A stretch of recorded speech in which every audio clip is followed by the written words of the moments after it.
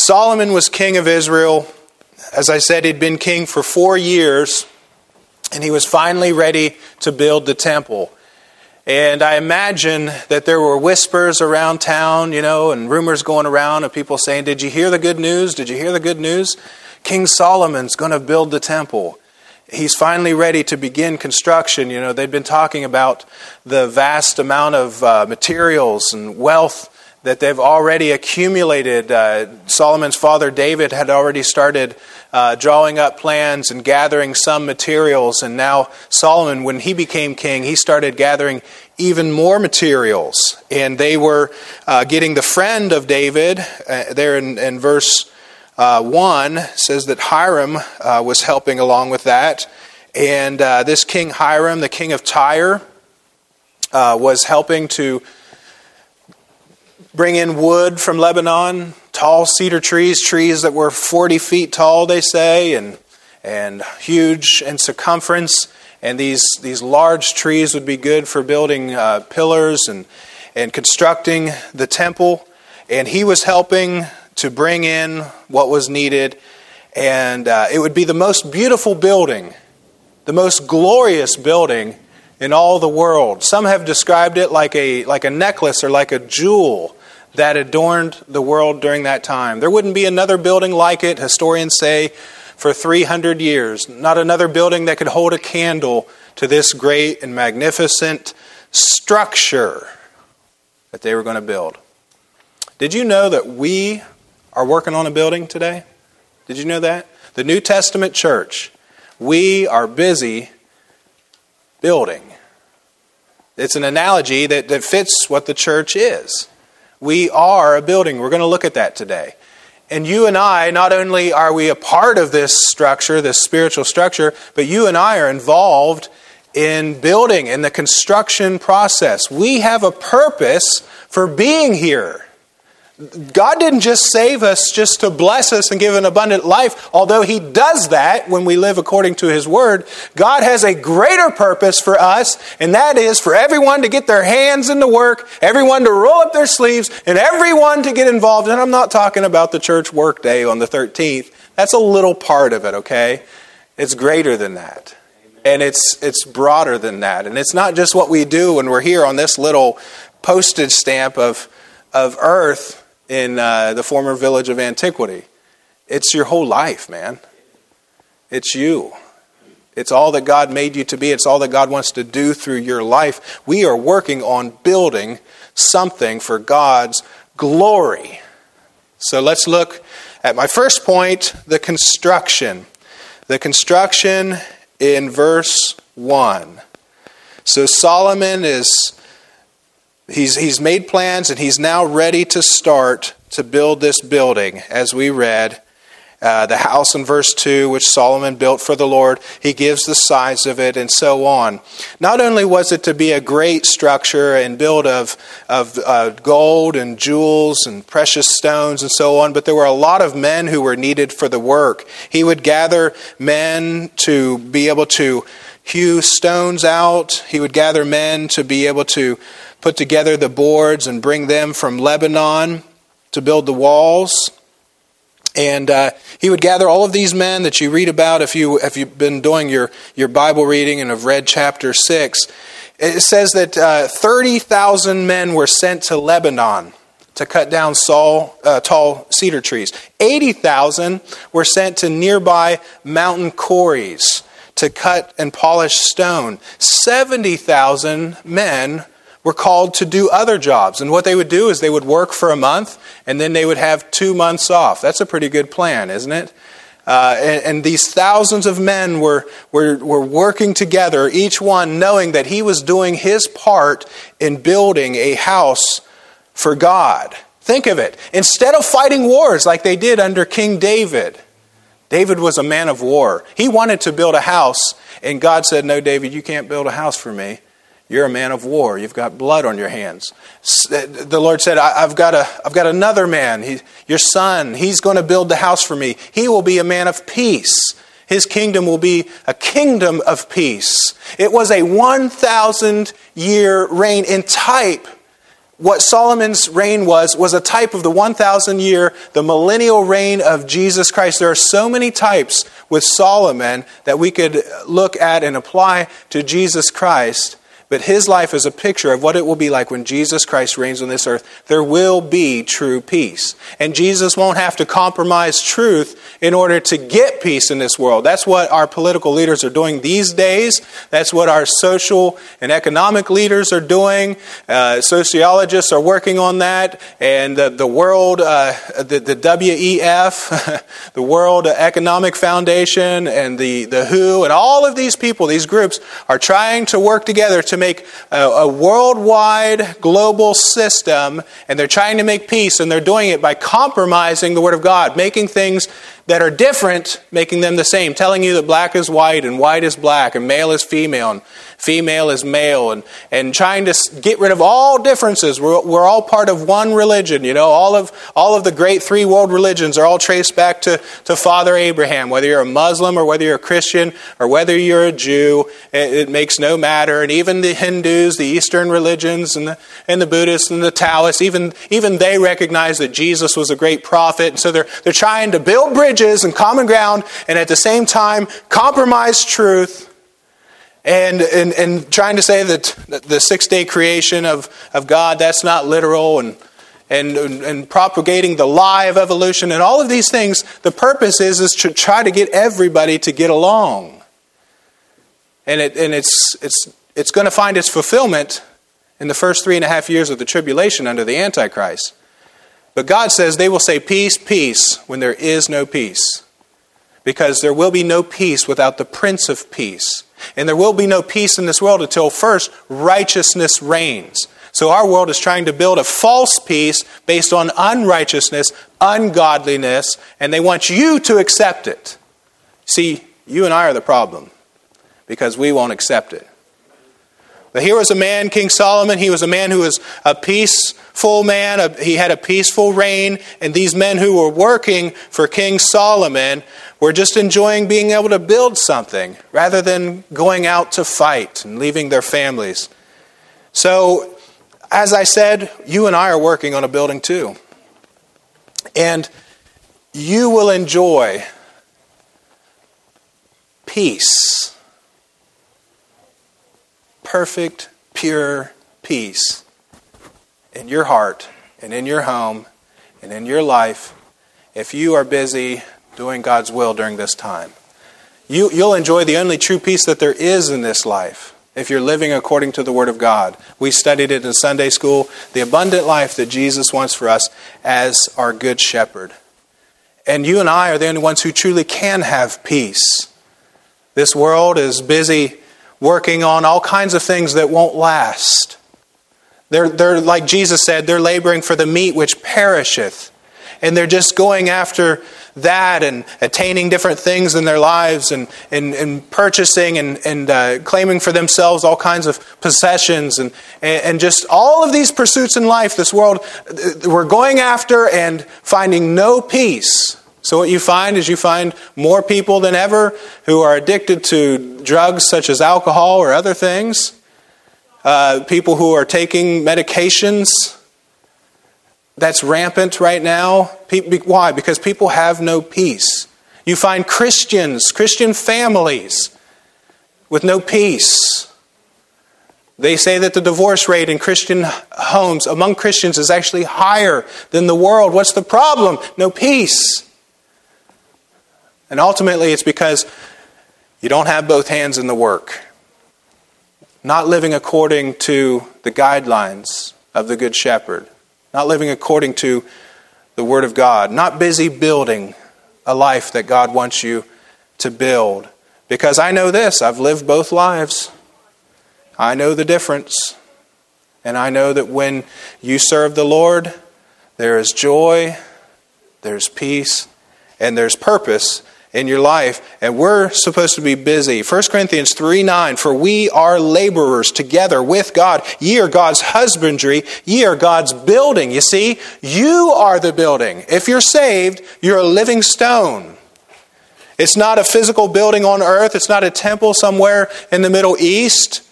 a place that you go to worship God. We are the temple. We are the building. Ephesians chapter 2, verses 19 through 21. Now therefore ye are no more strangers and foreigners, but fellow citizens with the saints and of the household of God. You're built upon the foundation. You say, what's the foundation? Well, Jesus Christ, He's the chief cornerstone. The apostles, they laid the foundation of the apostles and the prophets.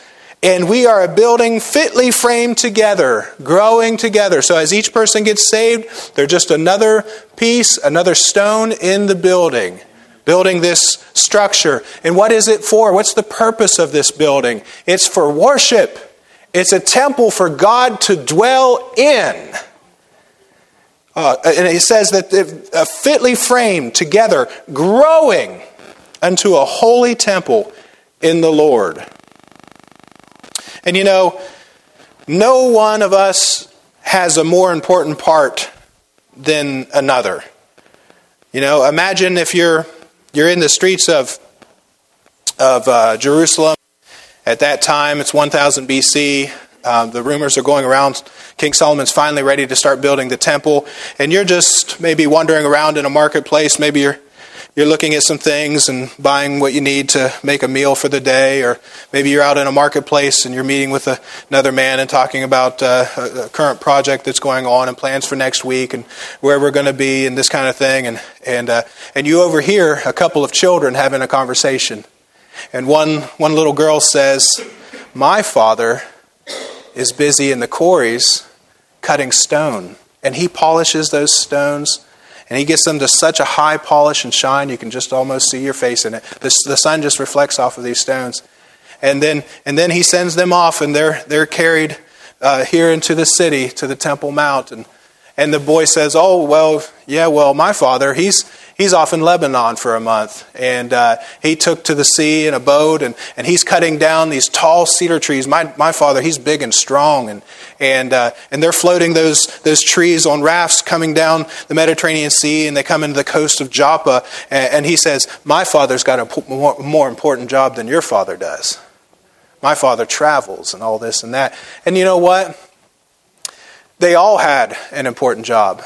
There's no job that was more important because everything that they were doing was going into the finished project, the beauty of the temple.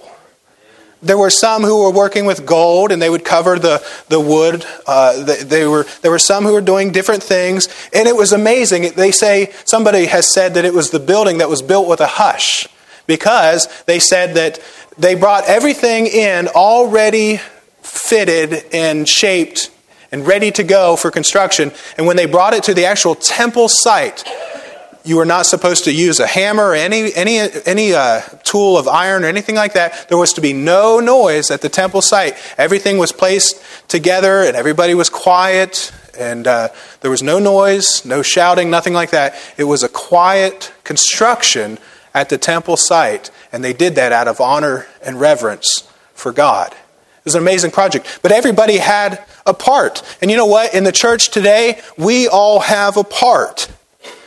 Not one of us could be said to be more important than another. The difference between my ministry is just that I'm called to preach the Word of God, but I'm simply a mouthpiece. I'm simply a voice. When I'm gone, somebody else will take my place. And the work will go on. We're all important. Guess what? If you're not here, you're missed. If you stop fellowshipping with us from week to week, from year to year, and you stop serving the Lord, you're missed. And it hurts, because we all are here together, working together, ministering to one another, and then we go out into the world to serve and to do what God would have us to do. Everyone working happily for God. And when it's working right, it's really a blessing. But churches can turn into toxic work zones as well. That's not the point of my message. But some churches, they turn into a place where it's a legalistic form of religion. And some churches have religion, and you have to meet all these criteria. And if you can check this box and do this, this, and this, and you fit in with our group. And it becomes like an outward type of a compliance with a set of rules, and that is not biblical Christianity. That is not the New Testament. New Testament Christianity is it's in the Spirit. It's yielding to the Spirit. I preach the Word of God, and yes, the Bible has standards on morals, and yes, the Bible even has standards on dress and modesty and all those kind of things. But as I preach the Word of God, you're simply just listening and saying, Lord, what do you have for me today? Is that for me? Is that not for me? What do you have for me today? And Lord, what would you like me to do? And you're simply just yielded to the Spirit. And you just do whatever the Spirit tells you to do. And everyone doing their part. That's why I really don't believe in like volunteering people and appointing people to tasks. I don't think it's biblical. I rather would like to just make an announcement. We need help in this area. And if the Lord puts it on your heart, would you volunteer? Would you show up at such and such a time? I'd rather do it that way. Really would. Construction, now the cost. No expense was spared, just briefly on this. No expense at all. The goal of the temple would come to about $171 billion. That's an estimate from 1970. It's really hard to estimate how much it would have cost. You have inflation and all of that. They say that just the gold could be as much as 400 billion, not million, billion in 1990. And that doesn't include the value of the other things that were used, such as the silver trumpets or the vestments that were made and so many other things, the price of the lumber and so on. But estimates today could be upwards of around or more than $500 billion to build this lavish structure. Very costly. Now, whether or not that was right or wrong, I'm going to sidestep that issue. There's no price tag that you can put on the work of God today. Yeah, building $500 billion. I don't think you've got a building like that today in this country. I don't know that you do. I don't know the cost of buildings in this country. But decorated like that, with gold and carvings all over the place, everything covered in gold. They say to look on that thing, if you were coming into the city of Jerusalem, it shined like the sun, because the white stones were polished to such a shine and trimmed out in gold and everything. But you cannot put a price on what God is doing today. It's more than $500 billion. It's more valuable than anything that you might want to pursue in your life. It's more valuable than anything that you think you could attain. It's more valuable than all the junk that we can stuff into our garages and park around our houses. And it's more valuable than anything. But why don't we value it? Think of what Jesus said, Mark chapter 8, and he says in verse 34, when he called the people unto him with his disciples also, he said unto them, whosoever will come after me, let him deny himself and take up his cross and follow me. And whosoever will save his life shall lose it, but whosoever shall lose his life for my sake and the gospel's, the same shall save it. Listen to this. For what shall it profit a man if he gain the whole world and lose his own soul? You know what Jesus said? He's saying, in effect, that your soul, your soul is more valuable than all the world, if you really understood the value of it. Jesus said there's no comparison. You take a worldly man just out there pursuing worldly things, and he's getting all the world that he wants. He has maybe the world of sports. He's at the top of the world of sports. Everybody knows his name. He's a household name. He's got 2 or 3 homes. You know, he's got all these fast cars and these Lamborghinis and stuff, and he's got everything, he thinks. But Jesus said, even if you could gain the whole world, it's not worth the price of your soul. And Jesus died for the souls of all men. Think of the value. Think of how important, how valuable we are to God, that God himself would voluntarily lay down his life on a cross to pay the price for our sins, to free us from the bondage of sin. Guys, not just free to do whatever we want to do, but free from the bondage of sin to serve Jesus Christ and to build the building and have abundance and peace and joy and satisfaction in life, and to have purpose. I quoted from a Gallup poll that was done recently, and it's just a timeless Gallup poll. That means it just applies until the Lord comes back. That people in this country that were not Christians, unchurched people, identifying their greatest needs. And they came up with 7 of them. And one of those, it was right up at the top, was a sense of purpose in life. Do you realize you get that? That comes with salvation. You get a sense of purpose. You say, what's my purpose? You're building a building. You have a purpose for being here. Every one of us, from the smallest to the greatest, or to the biggest, we all have a purpose.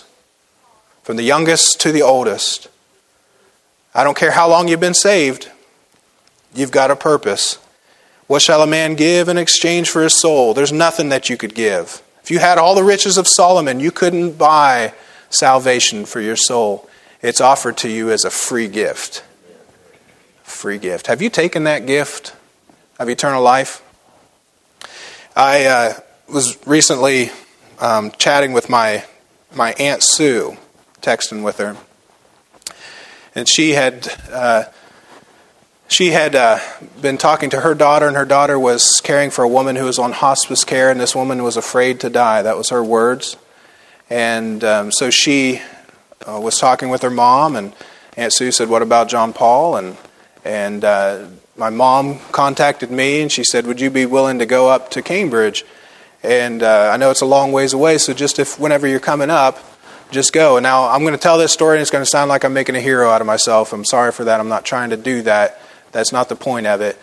But they said, don't come up just for that. Just the next time you're coming up. So I got a hold of my Aunt Sue, and I said, I'll come up today. Or I said, I'll come up this Saturday. And that was on Friday. I said, I'll come up on Saturday. She said, don't do that. Come all that way. That's coming from here to Cambridge, Ohio, where I was born and raised. And I said, not trying to be super spiritual or anything, but I said, the Lord Jesus came from glory. And he went all the way to Calvary, and he would have done it for me. So I'll go wherever I possibly can go within reason to lead somebody to Christ. Amen. I don't even know the lady. But you know what's so sad about that? Pray for her. If you would just say a silent prayer for her right now. When they said a preacher will come talk to you, she said, oh, no, that's okay. That's okay. I don't know what the barrier is. But all I want to do is come to her and tell her about a free gift of eternal life. Jesus already paid the price.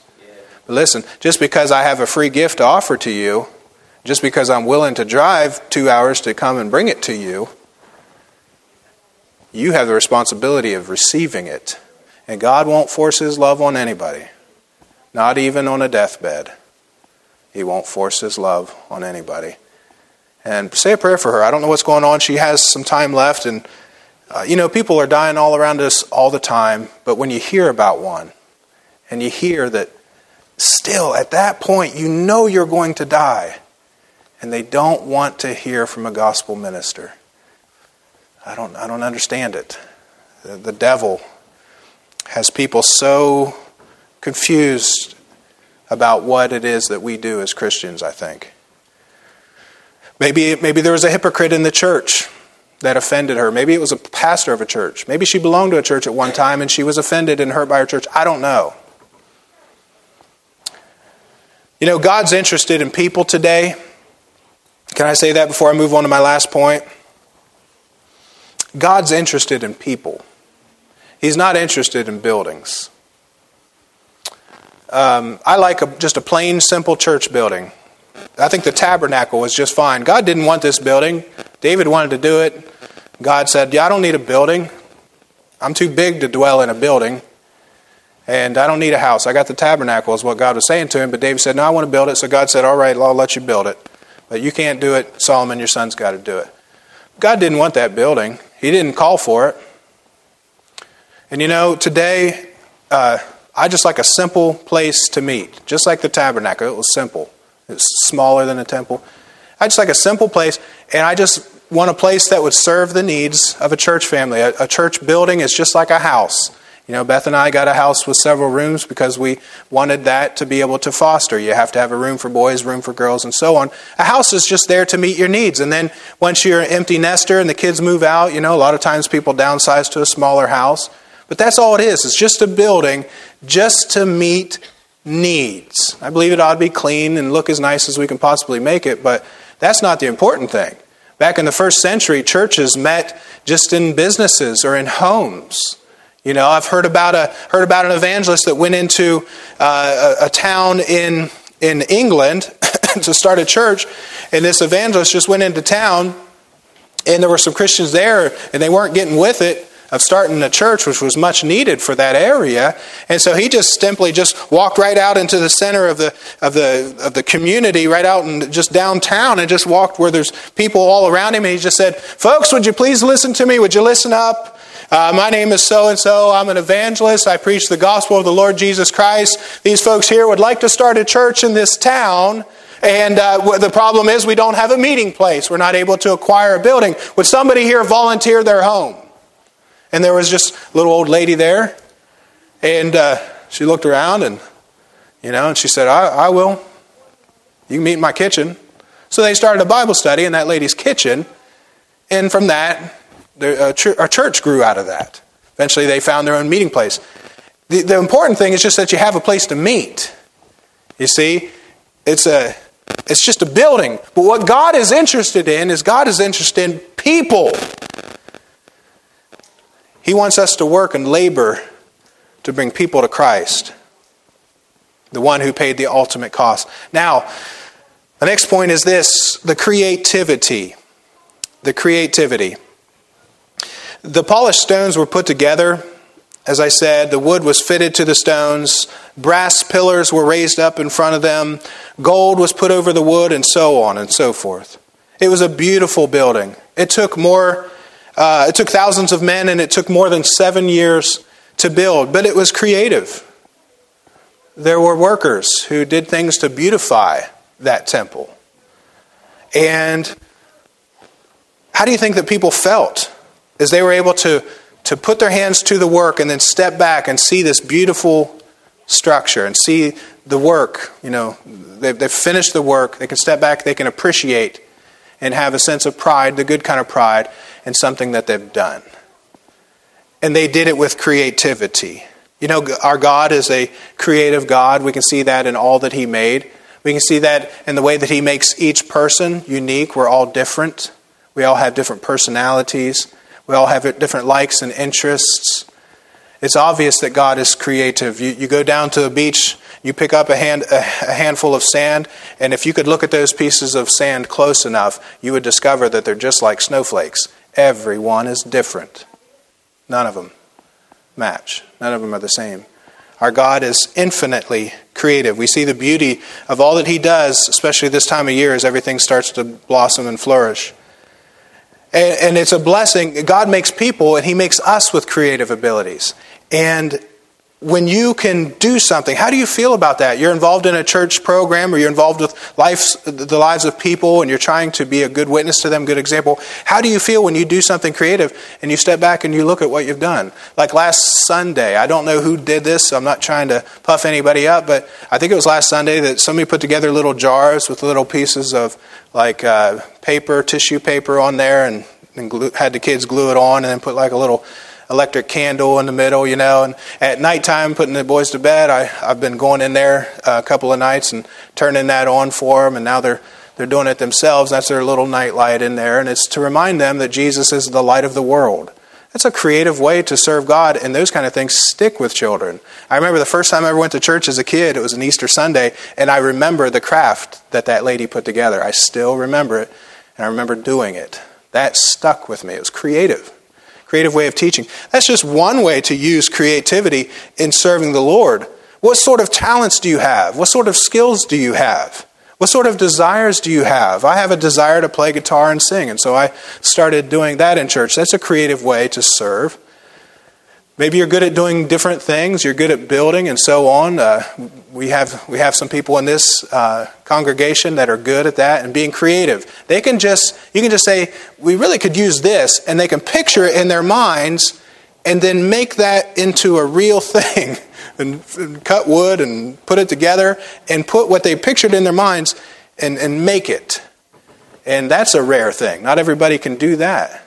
Some people are very creative at putting together websites and presentations on, on church screens and things like that. There's a lot of different creative ways to serve the Lord. But it's not just the building, it's the people, creative ways of reaching people.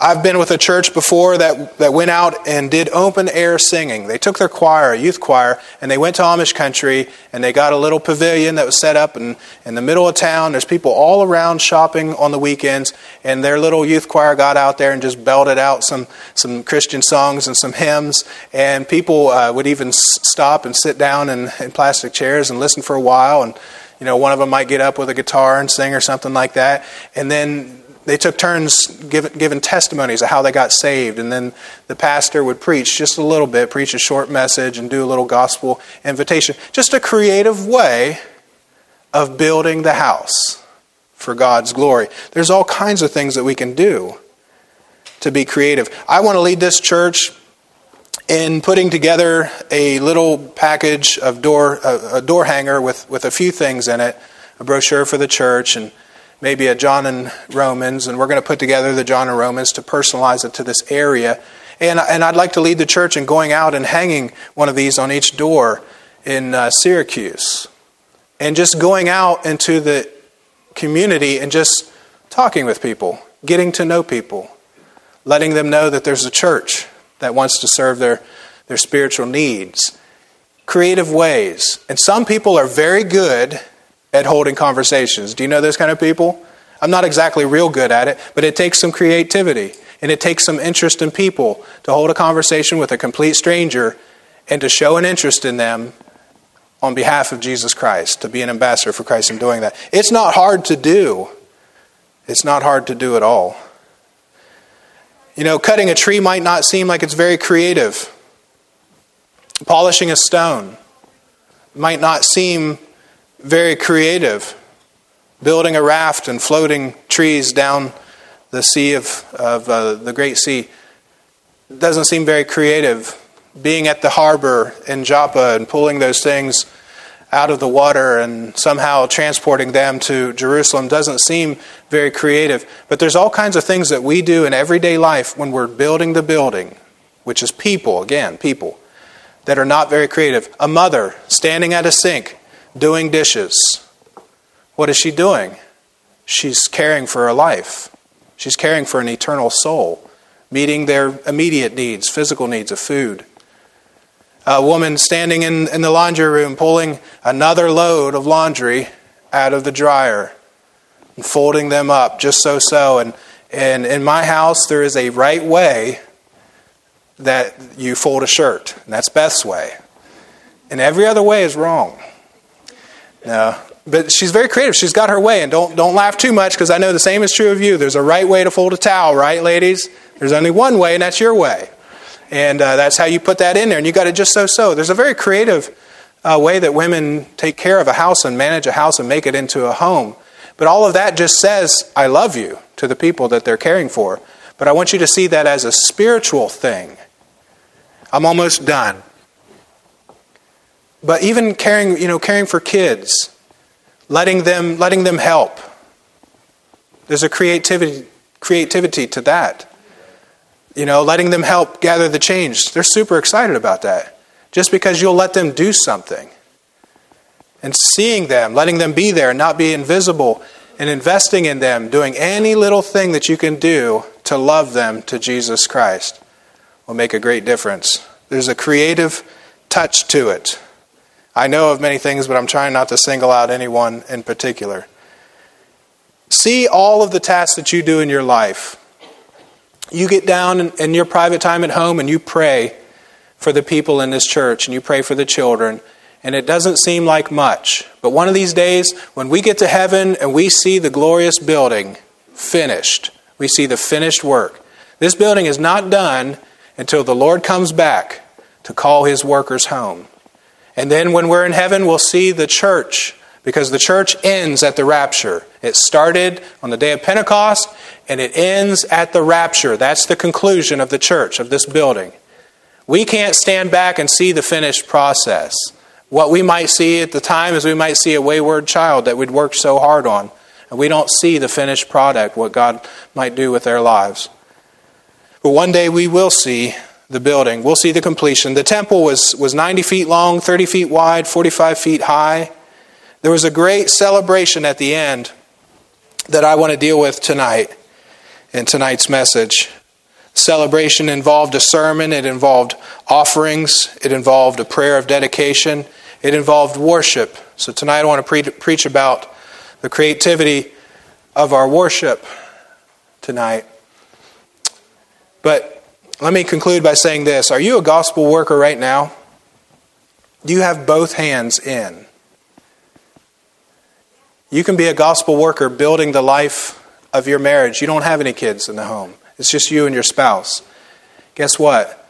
You're building the life of your spouse. You're building your own life. If you stop being a spiritual encouragement and stop encouraging your spouse in the work, guess what happens? Maybe one of you gets out of church. Maybe eventually the other one gets tired of going by themselves, or else they keep going to church by themselves for the rest of their lives, but they're discouraged in the work. See, you're helping to encourage praying for your wife, reading the Bible together, creative ways of encouraging your spouse in the work. Are you a gospel worker? Are you interested in teaching Sunday school? We could use creative people teaching Sunday school, make learning fun. We could use a bus driver. There's all kinds of opportunities to serve. Do you have both hands in the gospel work? Some people are busy teaching their kids to keep their eye on the ball and take their eyes off of Jesus. Some people are busy teaching their kids to keep their eye on the almighty dollar. They teach it every day by their lives. And to take their eyes off of the God on that dollar bill that says that we trust in. People busy doing all kinds of things. I want to know, are you working on the building? Let's stand with our heads bowed and our eyes closed, please. Two little lines I heard one day, traveling along life's busy way, bringing conviction to my heart, and from my mind would not depart. Only one life to live, 'twill soon be past. Only what's done for Christ will last. With heads bowed just before the Lord, God knows your heart. Are you busy building the building? Only one life, yes, only one. Soon will its fleeting hours be done. Then in that day my Lord to meet and stand before His judgment seat. Only one life, 'twill soon be past. Only what's done for Christ will last. What are you doing for Christ right now? What are you doing to build up another life, to point them to the cross? Is there someone that you could bring to church with you? They say of young people in this country, young Christians, that they've lost sight of the work of God and stopped supporting the work through regular tithing. They say of all church attenders in this country that just a little over 50% give a tenth of their income regularly to support the work of God.